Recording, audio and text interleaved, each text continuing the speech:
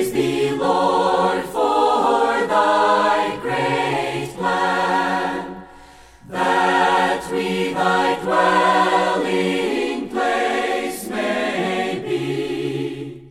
Welcome to Life Study of the Bible, provided by Living Stream Ministry and featuring the ministry of Watchman Nee and Witness Lee. Witness Lee served the Lord faithfully for more than 70 years, culminating with his exhaustive commentary on the entire Scriptures called Life Study of the Bible. We're happy to bring you recorded excerpts from his ministry. At the end of the program, we'll give you the website where you can find out more about the remarkable ministry of these two men. But for now, we hope you enjoyed today's program. The first item that a person encountered when entering the outer court of the tabernacle in the Old Testament was the altar of burnt offering. It was here that he brought and offered his offerings to Jehovah on account of his own sins and trespasses. Bible teachers have long realized that this picture of the altar points us to the very cross of Jesus Christ, where Christ offered himself up to God for the sins of the people. But within the altar was a grate of bronze where the fire was burned and where the offering was actually consumed. What does this grate represent, and how about the 4 bronze rings on the corners of the grate? If the altar is a clear type, so are these inner components, a much more mysterious type of Christ's redemption. And joining us again today for a program I think will be memorable for all of us is Dennis Higashi. Dennis, welcome back to the broadcast. Thank you, Chris. It's good to be back again. Dennis, we're going to come back today to another message dealing with the altar, and particularly this bronze grate that was actually the inner component of the altar. Give us a little picture visually of what the altar was like and some of the things that we've seen thus far that it represents in Christ's redemption. Well, Chris, I think we can see that Brother Lee has spent quite a bit of time on this matter of the altar of burnt offering. I'd like to initially comment by stating that this is not a picture that we can just look at from the distance, but the material, the measurement, the location, all the items of the Old Testament tabernacle are very significant. They're full of rich and profound meanings. And I'm so appreciative that Brother Lee in his ministry has covered these items in details, and what a privilege it is, Chris, to get into them and see the weight and the depth of the Word.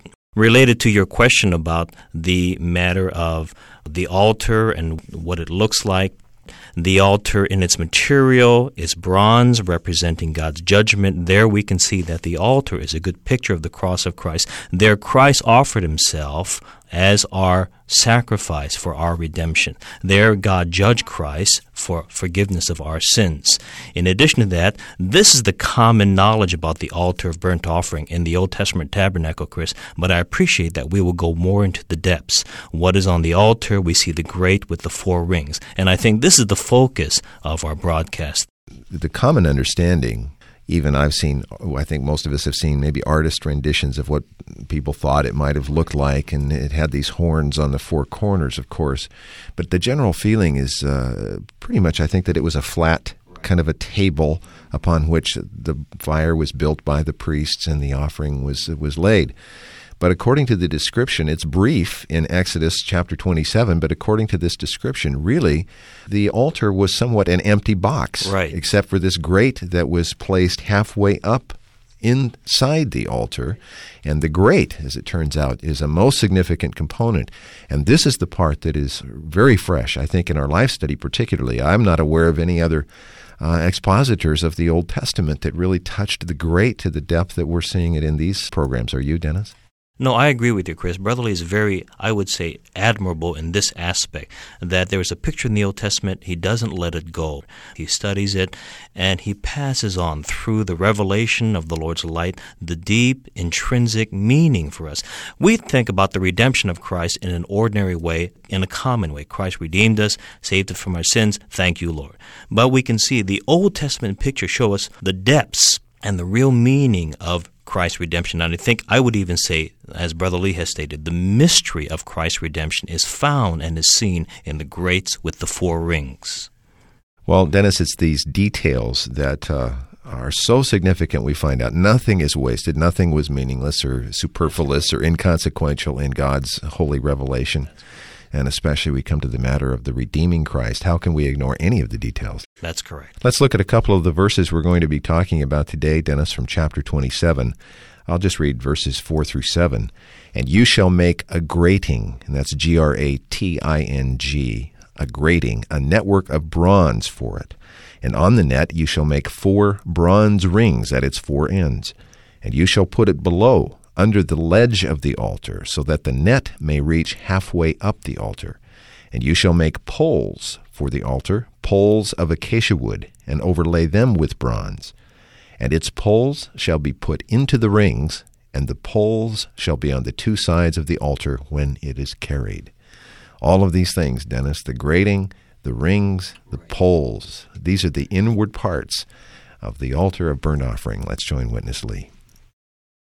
Actually, I got much burden on this piece of the furniture on the altar related to the tabernacle. I feel very much burdened to share with you the mysteries of the redemption of Christ. The great and the 4 rings are types, are prefigures of the mysteries of the redemption of Christ. First of all, no doubt, the great depicts the mystery of Christ's redemption. Why? Because all the burning woods and the pieces of the meat or the flesh of the sacrifices are put on the grate. The grate holds, bears all these things. And the burning fire burns the wood and burns the sacrifices on what? On the grate. Now, what are the 4 rings? They are a complete type of the eternal spirit. We have much to say about the spirit. Well, you may say, it is not the 4 rings that accomplish redemption. That's right. It is not the 4 rings, but the grate. The grate accomplishes the burning. The grate accomplishes redemption. And we know the 4 rings are the Spirit, and the grate is Christ. It is not the Spirit that accomplishes the redemption, but Christ. But I would check where the grate stands. The grate has nothing to hold it but the 4 rings. No need to say at the time when the altar moves, even when the altar stands there.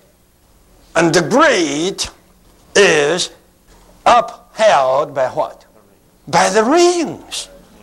The upholding power is what? Is the 4 rings. Amen. This is why we have one strong verse. That is Hebrew 9:14. Surely these 4 rings are a clear and complete type of the eternal Spirit, through whom Christ offered himself to God as our sin offering. Through the Spirit. Dennis, the altar was constructed with a bronze grate in the middle, as we've been talking today. And this is where the actual burning of the offering took place. In other words, this grate represents the very point or very place of redemption. Now, today our point is that the entire weight of this grating was upheld by these 4 rings that were fashioned at the corners. Rings are significant in typology in the Bible, Dennis. What do they represent here, and what's the connection between the rings and the redemption of Christ that we see in the grating? I think we can see that all the real Bible teachers share the same thought, that the rings represent the eternal Spirit. Then we see that the grate represent the redeeming Christ, or the place of Christ's redemption. I think the profound thought that we have today, Chris, is to see that there is a connection between the redemption of Christ and the eternal Spirit. And I believe this is what Brother Lee brought out, and this is his burden in the life study today. Well, Dennis, right at the end of his speaking, he made reference to a New Testament verse in Hebrews chapter 9 relating to this matter of the eternal Spirit. Let me read this verse. How much more will the blood of Christ, who through the eternal Spirit offered himself without blemish to God, purify our conscience from dead works to serve the living God? Of course, the point today, as far as we're concerned, is this matter of the offering of the blood was through the eternal Spirit. What can you say about this connection? And again, of course, we're seeing that Spirit typified by these rings that were incorporated into the corners of the grating. The grating really depicts the mystery of Christ's redemption. The rings represent the eternal Spirit. So you have here the relationship between Christ's redemption and the eternal Spirit. This picture, the altar of burnt offering, simply signifies that the redemption of Christ rests upon the power of the eternal Spirit. The grating signifies Christ, and the rings signify the Spirit. Christ, not the Spirit, is the one who accomplished redemption. However, apart from the eternal Spirit, the four rings, the grating has no support. The upholding power is in the rings, in the eternal Spirit, not in the grating itself. This is, I think, the profound thought of the program. We have never heard a message on Christ offering himself to God by and through the eternal Spirit. This Christ who died an all-inclusive death, he died an all-inclusive death through the eternal Spirit, the Spirit who is eternal, who is without beginning, without ending. And I think the question here, Chris, as you alluded to, is why was it necessary for Christ to die on the cross through the Spirit? It's easy for us, when we read Hebrews 9:14, to delineate that sentence, who through the eternal Spirit, or that particular phrase, because it doesn't fit our Christian understanding. But I think this is the essence of the program today. Dennis, this is a profound point. We have to agree, and in our time together, even preparing for our recording today, we realize we're touching something that has immense, eternal profoundness or profundity, but a point that I think has to touch all of us. Without the power of the Spirit incorporated into the indescribable act of Christ's redemption, the power just isn't there. That's correct, Chris. Let's go back to Witness Lee. We'll look to him and to the Lord to help us further get through this marvelous point. Why Christ needed to die on the cross through the Spirit. This man Jesus was conceived by the Holy Spirit.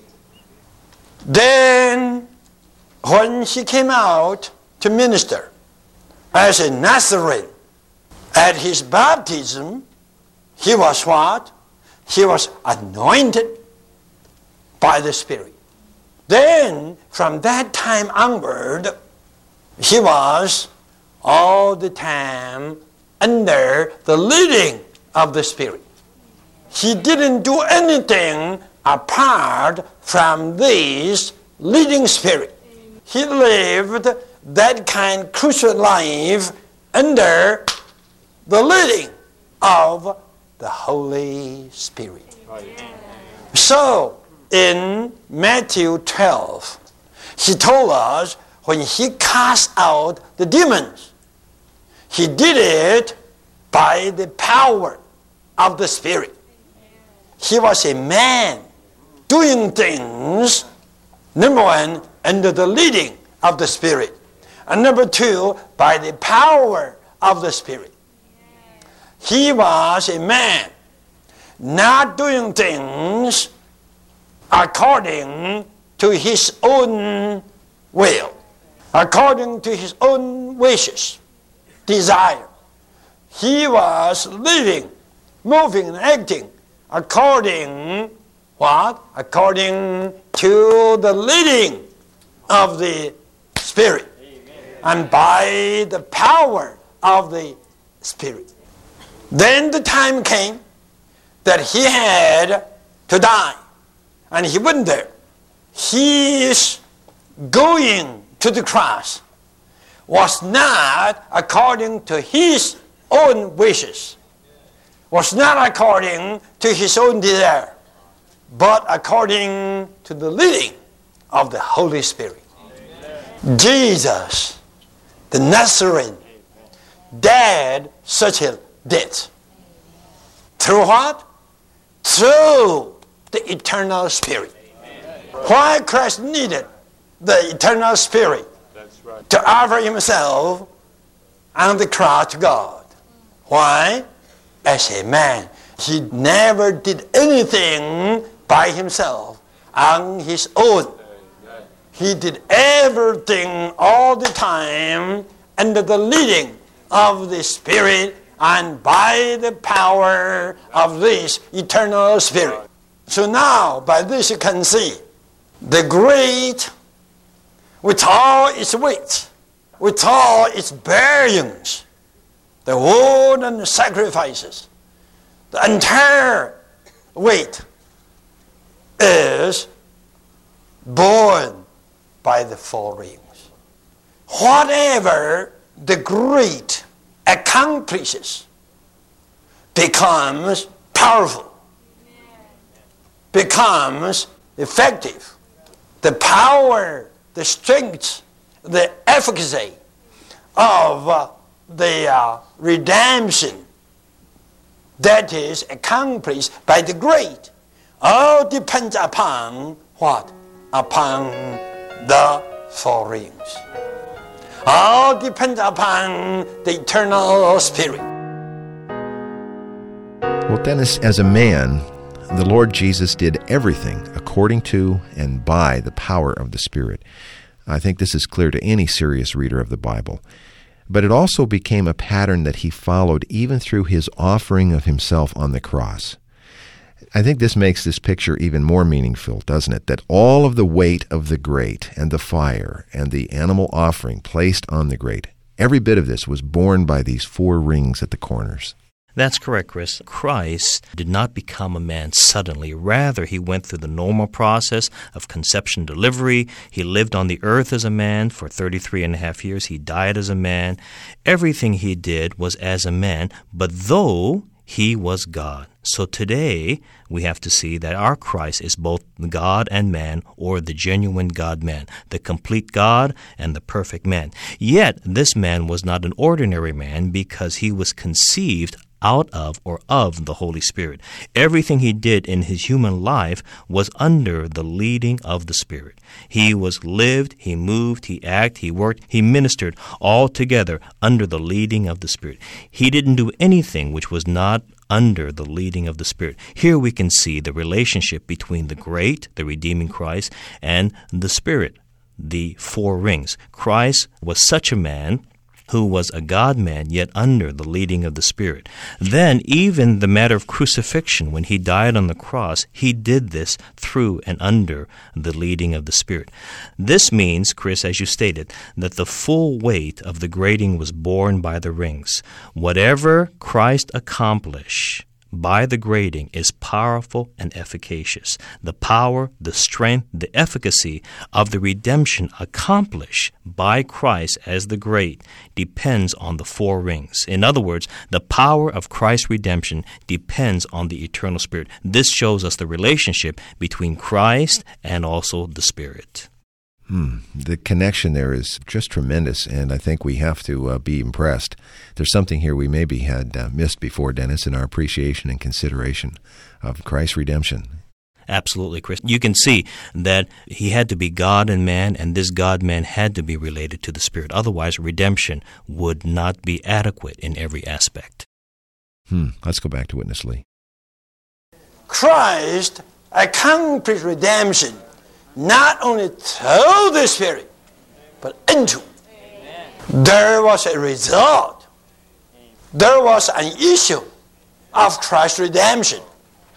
The issue of Christ's redemption is not just forgiveness of sins.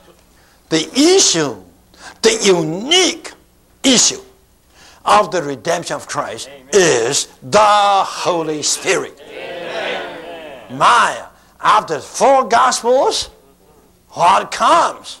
Spirit. The Spirit. Amen. Even before the ending of the 4 Gospels, Christ predicted that not only this Comforter is here, Amen.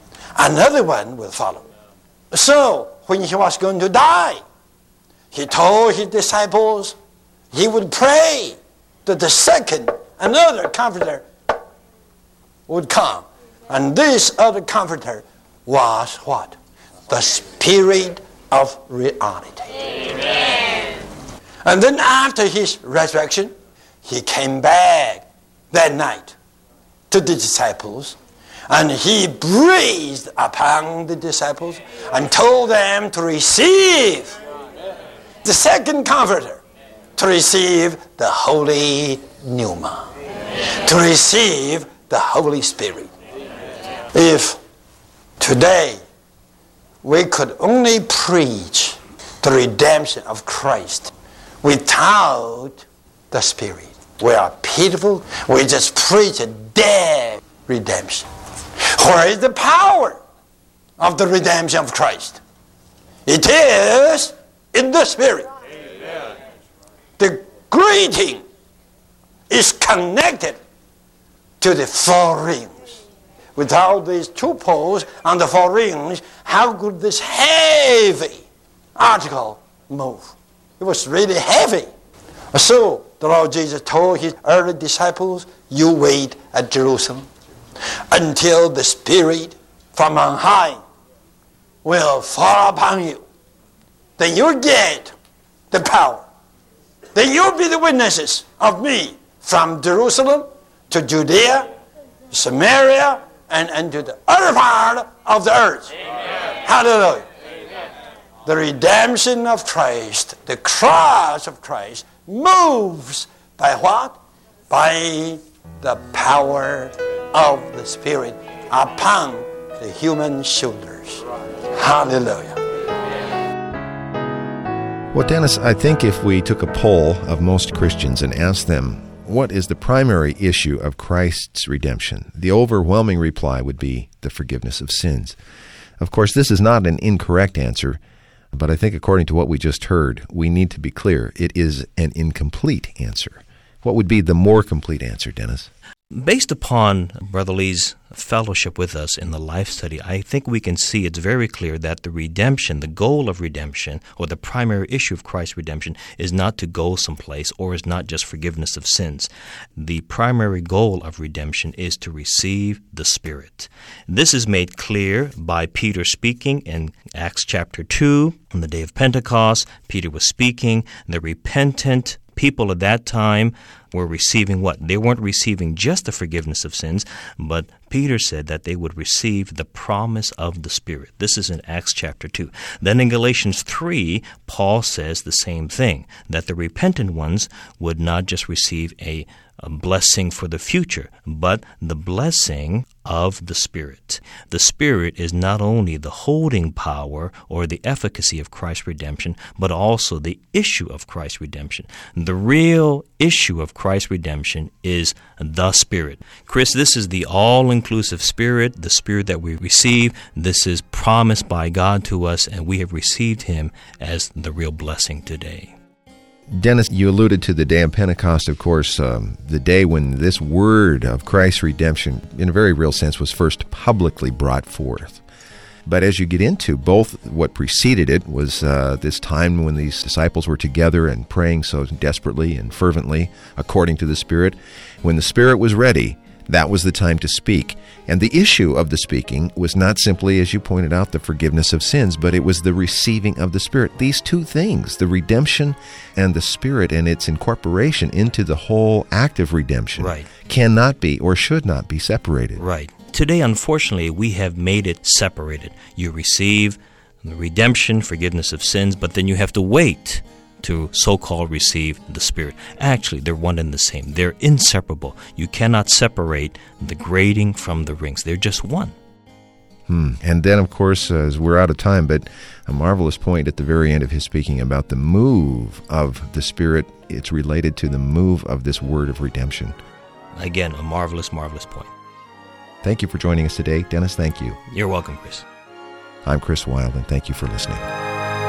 Dear Lord, we give ourselves to Thee. Receive